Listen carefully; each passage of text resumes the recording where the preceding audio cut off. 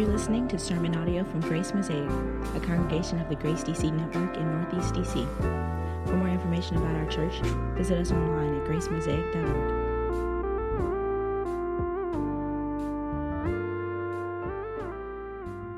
Last 100 years have seen the boom of a particular industry. And that industry is the self-help industry. Every year, people spend billions of dollars on resources that they believe will help them to solve their own problems, supplement their own insufficiencies, and maximize their own potential. Now, if you were raised in American culture, this is your inheritance. This is just in the water. This is how you have been shaped culturally to think and to behave. And after over a century of books and seminars and gurus and programs on personal development and self-improvement, you would think that our society would be filled with superhuman, enlightened Buddhas who have successfully solved all of their issues and maximized all of their potential. But an honest look at the data suggests otherwise, doesn't it? Depression and anxiety are off the charts in our society. Many of us in here have had to battle with that. Chemical and behavioral addictions are running rampant through our society across cultures. The opioid epidemic, for example, is crushing middle America. Consumer debt is at record levels. So much for that self-help on self-control. And the survey results on the general happiness of American adults reveal a steep decline just in the last couple years. Despite the boom of the self-help industry, we are simply not witnessing an upward trajectory of progress in our society. All of these observable realities suggest that there are problems in each of our lives that self-help cannot fix. There are certain complexities to human life that we cannot untangle. There are difficulties that we cannot overcome.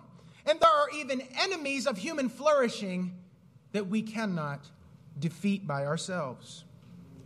Have you wrestled with the reality that you have problems that you cannot help yourself out of? Have you wrestled with that? Have you considered that there are elements of human flourishing that left to yourself you would never choose?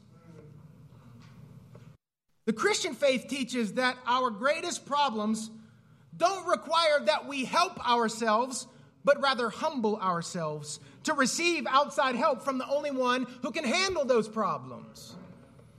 In our text for today, we come to one of the most significant events in the history of God's people. If you look at redemptive history, this is a mountain peak. This is a climax in the story. It helps us in many ways, but we need to understand this passage, this text for today is a paradigm. It's a paradigm. It is a form. It's a blueprint. It is the architecture that we need to look to in order to understand not just more about our own condition, but more about what God has done for us in the conditions in which we find ourselves. Exodus is a paradigm for us to understand God's great salvation. Today, as we continue through our series that we have called Salvation's Greatest Hits, Volume 1, we are going to get into Exodus chapters 13 and 14. And we are going to engage this passage through 2 points, very simple points, where we see our great problem and our great redemption. These are our 2 points for today. The points are simply there to help us to work through the text faithfully, to hang your hat on. We need to look at our great problem, which this text reveals, and our great redemption, which we also see in this text. So let's take a look at our first point, where we see our great problem. Now, the very beginning of the book of Exodus gives us a very important setup. The people of Israel have wound up in the land of Egypt as a result of a famine. And one of Israel's greatest stars, Joseph, actually helped the people of the world to make it through a severe 7-year famine. It was intense. And that's how Israel wound up in Egypt. And when they got to Egypt, what we saw in Exodus chapter 1 is that God's promise to make his people fruitful and to multiply his people, it didn't matter where they were on the globe. God was going to make that come true. And that's exactly what happened for Israel. We are told that Israel continued to multiply many, many, many kids, like Grace Mosaic, kids everywhere. But the important setup that we get is that we're told in the text that there was a new Pharaoh who came into power. There was a new Egyptian dynasty that came into power. And this new Pharaoh, this new king of Egypt, did not think on outsiders or foreigners or immigrants in a kindly way. He chose a different lens on the different people in his country. And that lens brought him to fear, suspicion, and ultimately to try and pursue conquest of these marginal people. Pharaoh, the most powerful man in the world perhaps at the time, takes on the mentality of a vulnerable victim, which makes those people a threatening competitor. And this perspective controls his treatment of Israel. And so he attempts to get control over this group of people that he fears. And the first thing he does is he enacts a policy of ruthless enslavement and forced labor. It's a beating for the people. It's rough going. He enslaves God's people. But then when that's not exactly doing the job, he speaks to the Hebrew midwives and tells them to kill the children, the little boys of Israel, at the birthing stool. And when that isn't good enough, he gives government sanction for any Egyptian to find one of the baby boys of Israel and to throw those baby boys into the Nile. It's an unthinkable situation that Israel is in.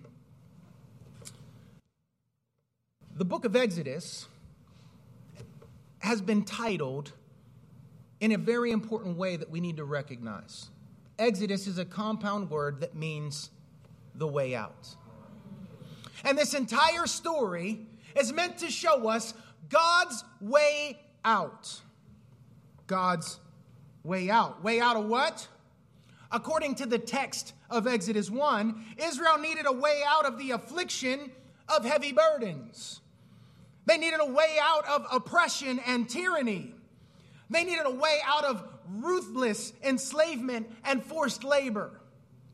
They needed a way out of coercive government-enforced immorality. They needed a way out of family devastation and genocide.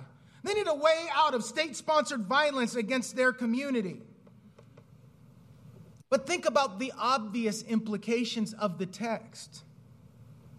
It's not exactly stated there, but you can imagine that this is also the story of Israel's need for a way out of the terror that shrouded their existence. The cloud of despair and hopelessness that hung over their very lives. Their felt sense of forsakenness and worthlessness. What's clear in the text is that the people are not free to simply walk out of Egypt. What's clear in the text is that no amount of self-help books would have gotten them out of Egypt. The Lord had to overcome the tight grip of Pharaoh if Israel was to become free. But we need a way out too, don't we? We need release from modern day pharaohs, such as success and accomplishment, materialism and selfish hoarding, sexual addiction and sensuality, shallow notions of beauty. Ladies, you need a way out. Cultural and political orthodoxies. We need a way out of our own self-righteousness. We're not only in need of the story of Exodus, we need the God of Exodus. We need the same God who acted on behalf of Israel to lead us out of slavery and into the promised land. When the Lord raised up his mediator, Moses, he sent him to tell Pharaoh to let my people go that they can worship me. And when Pharaoh refused, the Lord, through Moses, sent his judgment plagues on Pharaoh and the false gods of Egypt, clearing the way for Israel to march out of slavery. But the text before us tells us that Pharaoh has a change of heart after finally agreeing to let Israel go out of his land. Now, Pharaoh thought that they were just going to go out 3 days, like the original plan was, to worship and do their thing. But when word gets back to him that after 3 days they just kept on rolling, he said, wait, we got to get them back. He wants to re-enslave them. He wants them under his power to do his bidding. And so he sets off in pursuit of Israel. Israel has a great problem. Look at chapter 14, verse 9. The Egyptians pursued them, all Pharaoh's horses and chariots and his horsemen and his army, and overtook them and camped at the sea by Pi-hahiroth in front of Baal-Zephon. The problem is that they have an external enemy that is far more powerful than they are. In fact, do you notice how the text is taking pains to express the military might of Egypt? It's meant to show you how stacked against them the deck appeared to be.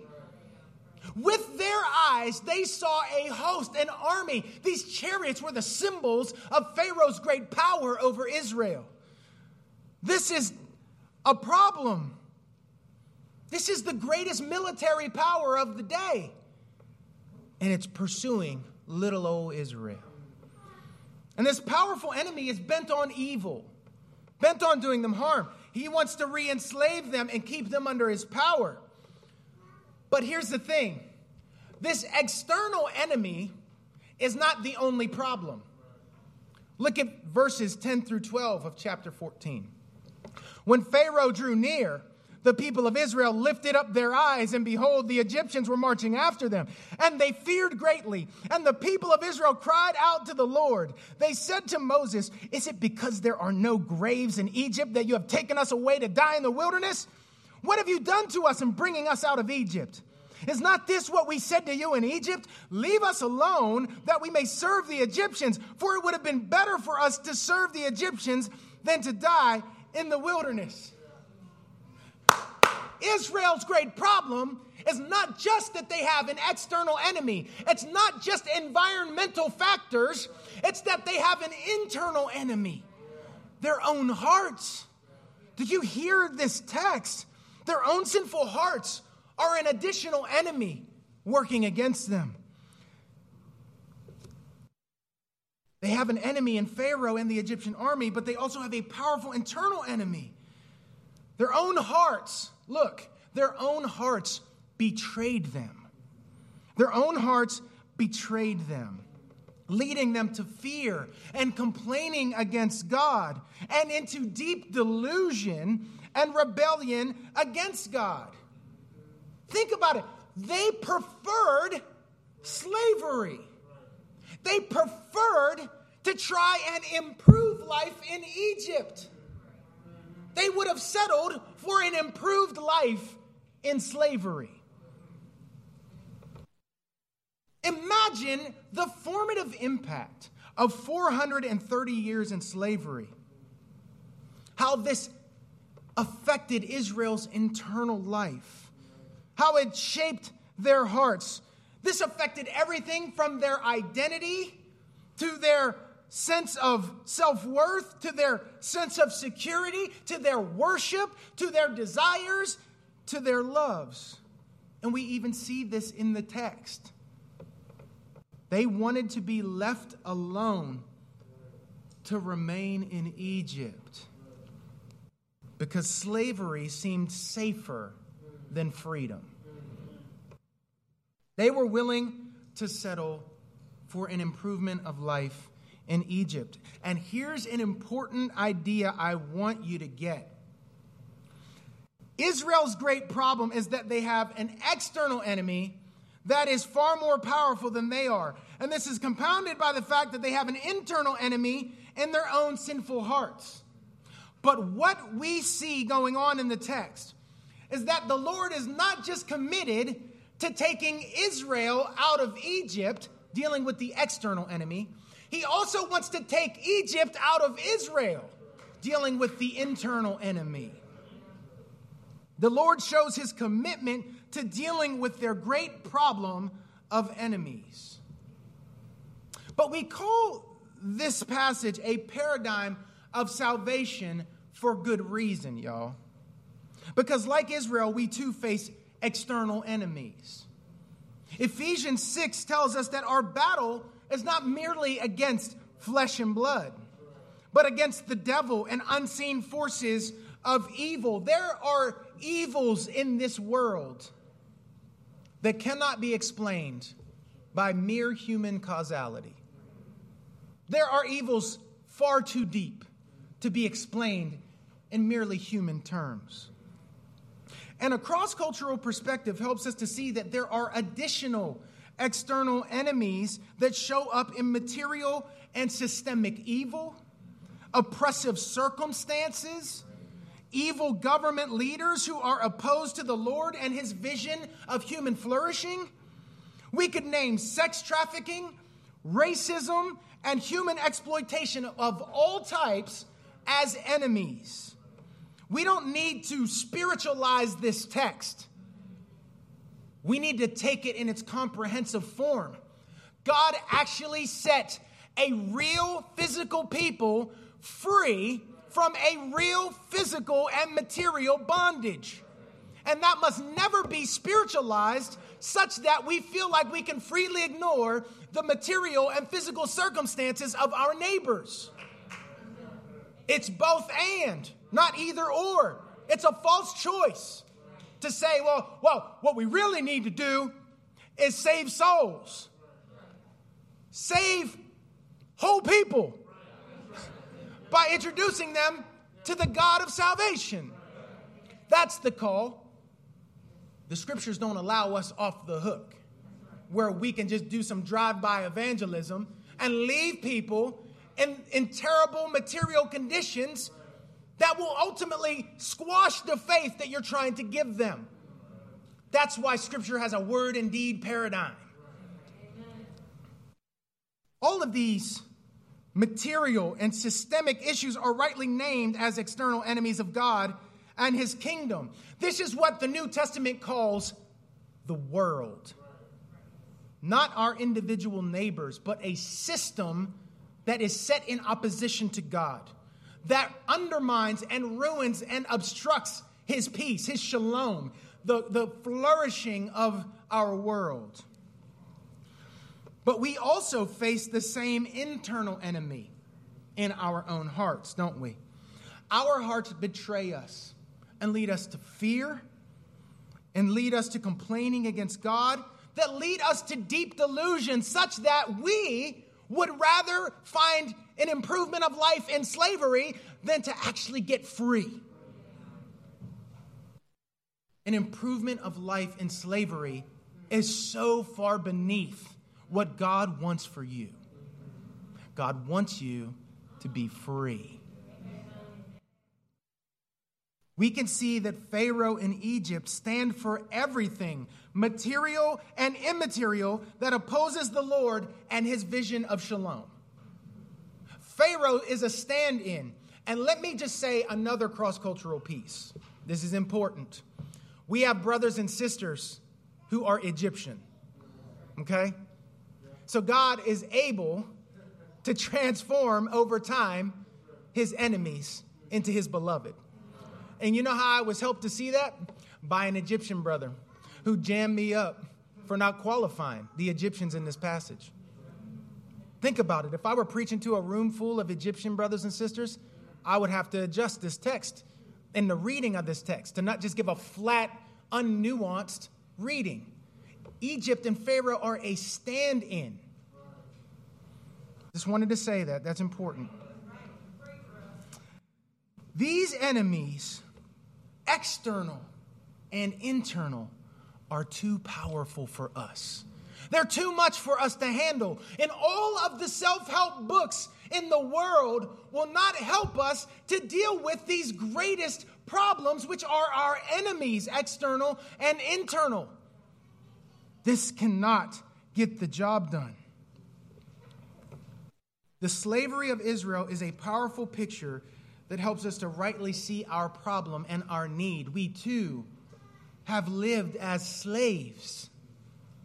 Slaves of our own passions. Slaves to various substances and bad behaviors. We have been bound. And that is the picture that the scriptures give to us about the state of humanity. Enslavement. We rightly rail against the nearest reference we have for slavery in chattel slavery of African Americans in this country. We rightly detest it. We rightly rail against it. We rightly rebuke those who supported it. But why is it that we gladly accept other slaveries in our own day? We gladly give ourselves to become slaves. This is not the vision that God has for us. This text teaches us that the Lord is not only committed to taking us out of Egypt, dealing with our external enemies, but he wants to take Egypt out of you, to free you from your internal enemy. The Lord does not want to simply help you to improve life in Egypt. He wants to lead you out of Egypt, out of slavery, out of your oppression, out of everything arrayed against the Lord and his vision of flourishing for you. And this leads us to our next point, our great redemption.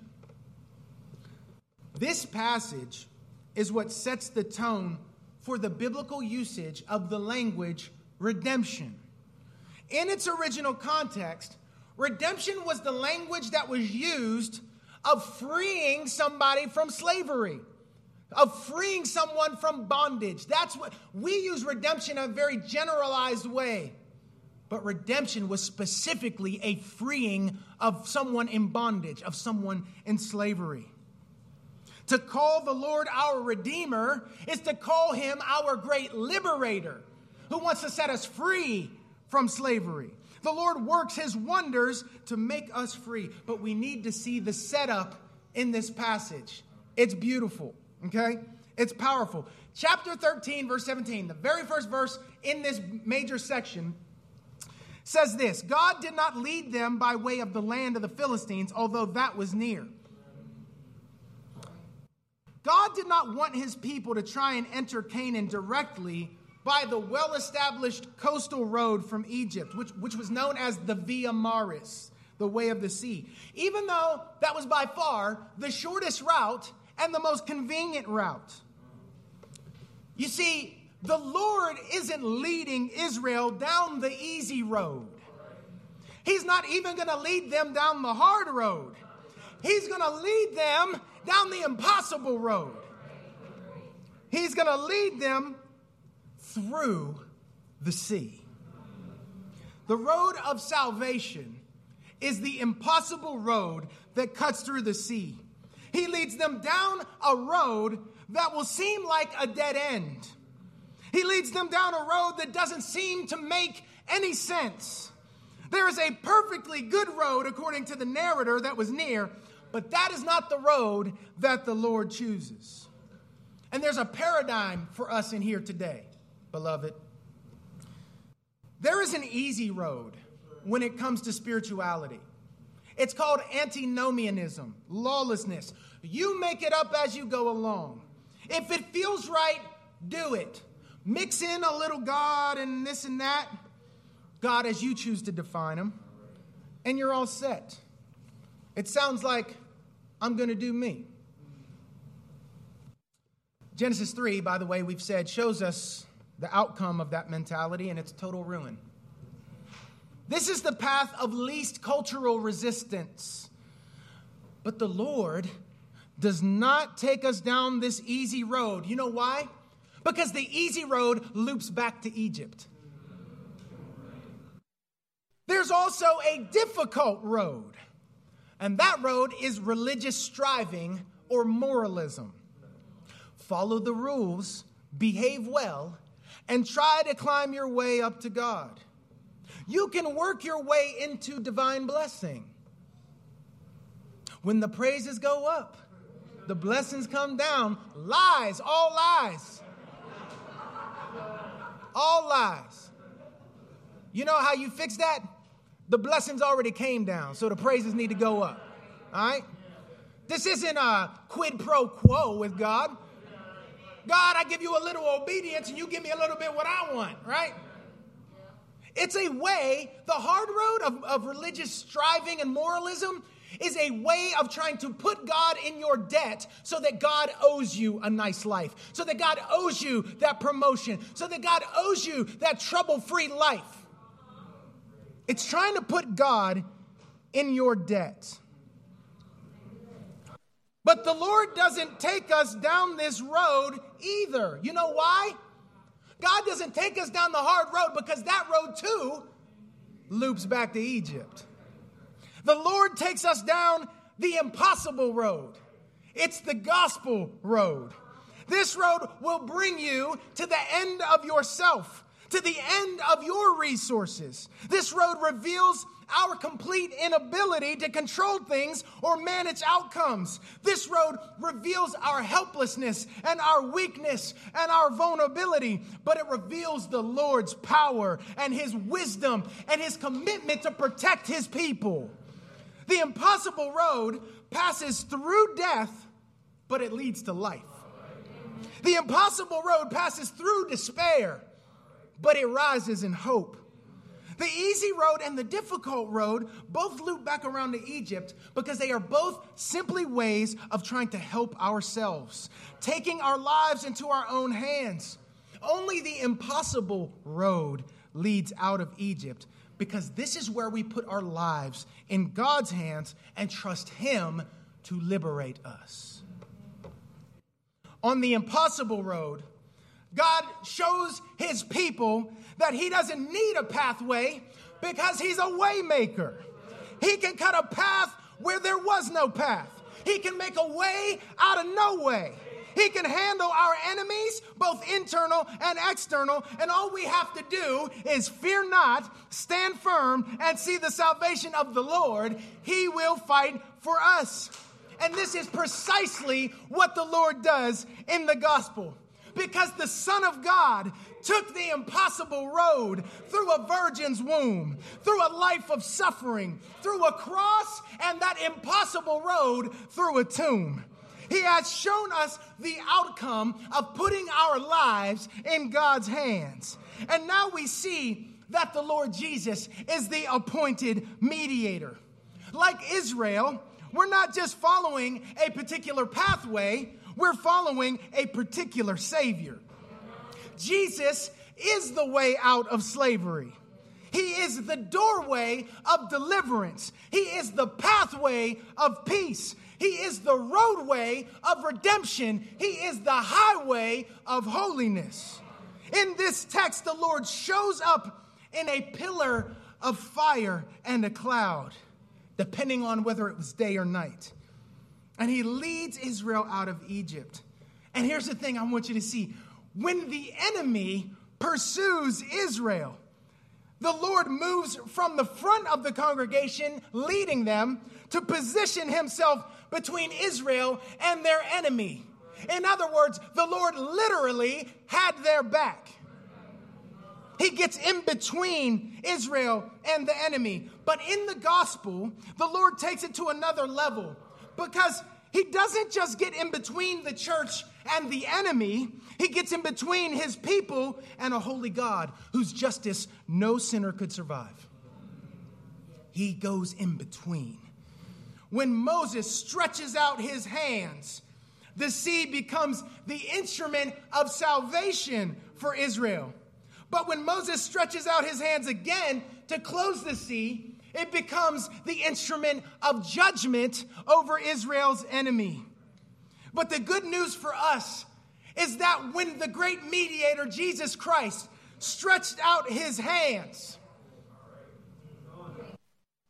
he provided the way of salvation. He made the cross an instrument of salvation for his people. And at the same time, when he stretched out his hands, the cross became the instrument of judgment on all the evil and the brokenness and the curse of this world.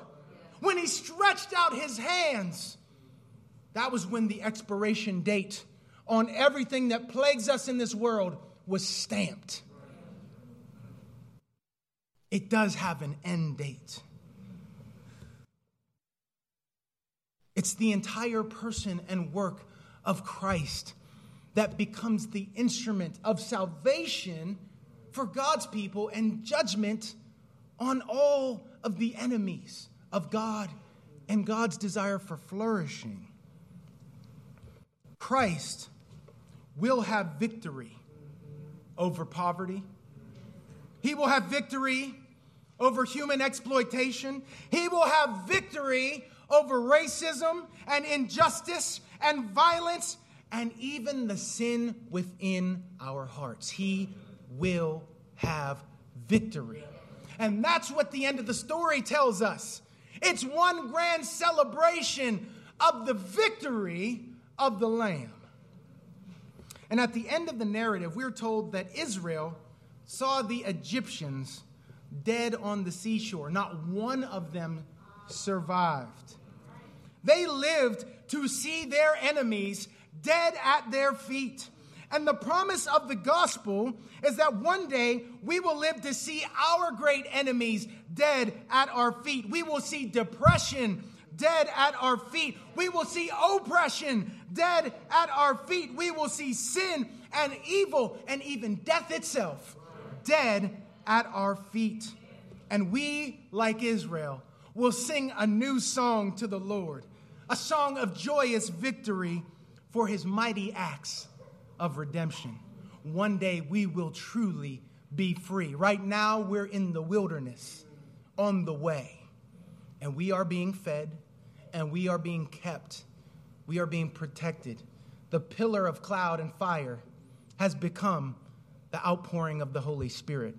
God is with us, going ahead of us, standing beside us, standing behind us, upholding us from below, reigning over us from above, as St. Patrick said.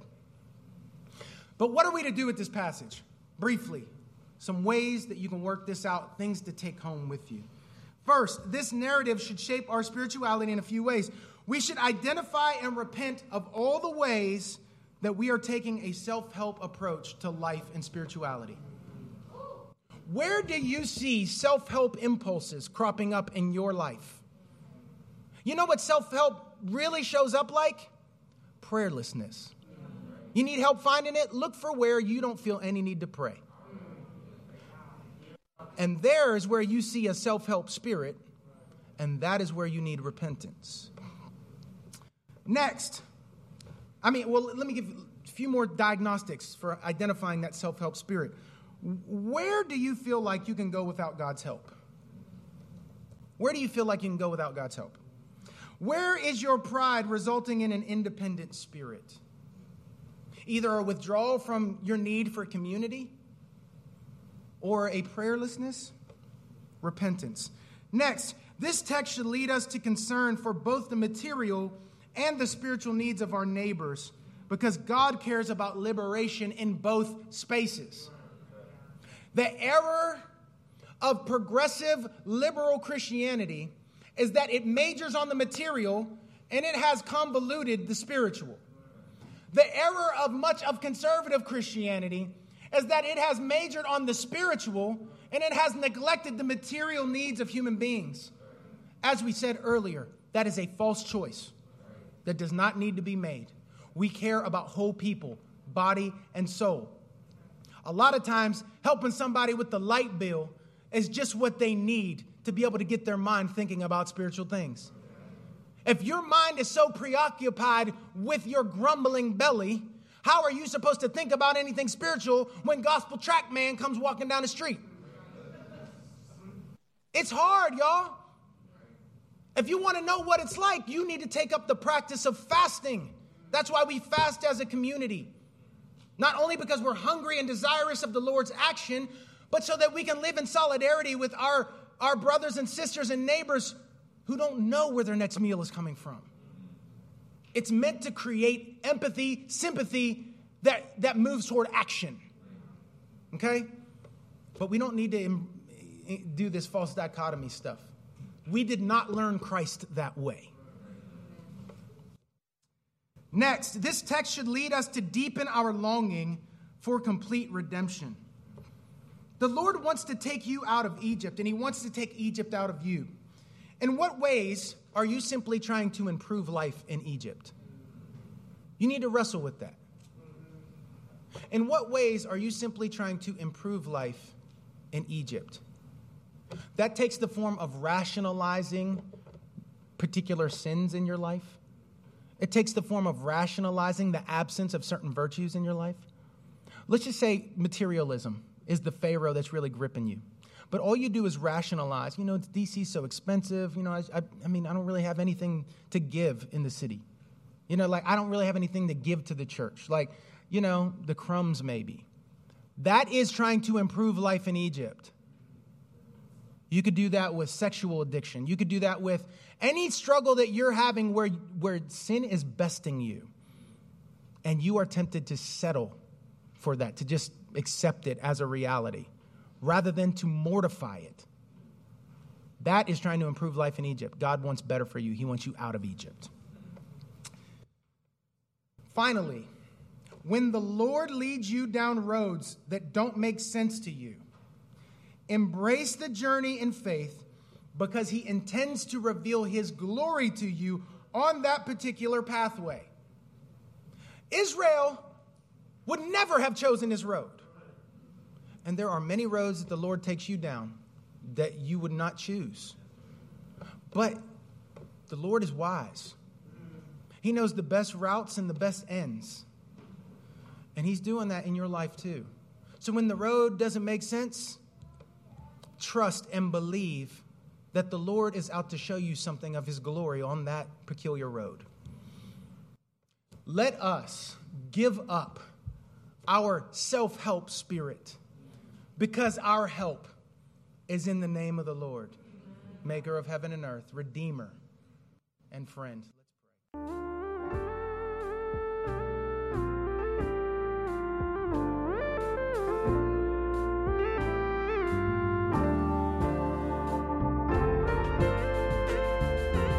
Thanks for listening to this podcast from Grace Mosaic. For more information about our church, visit us online at gracemosaic.org.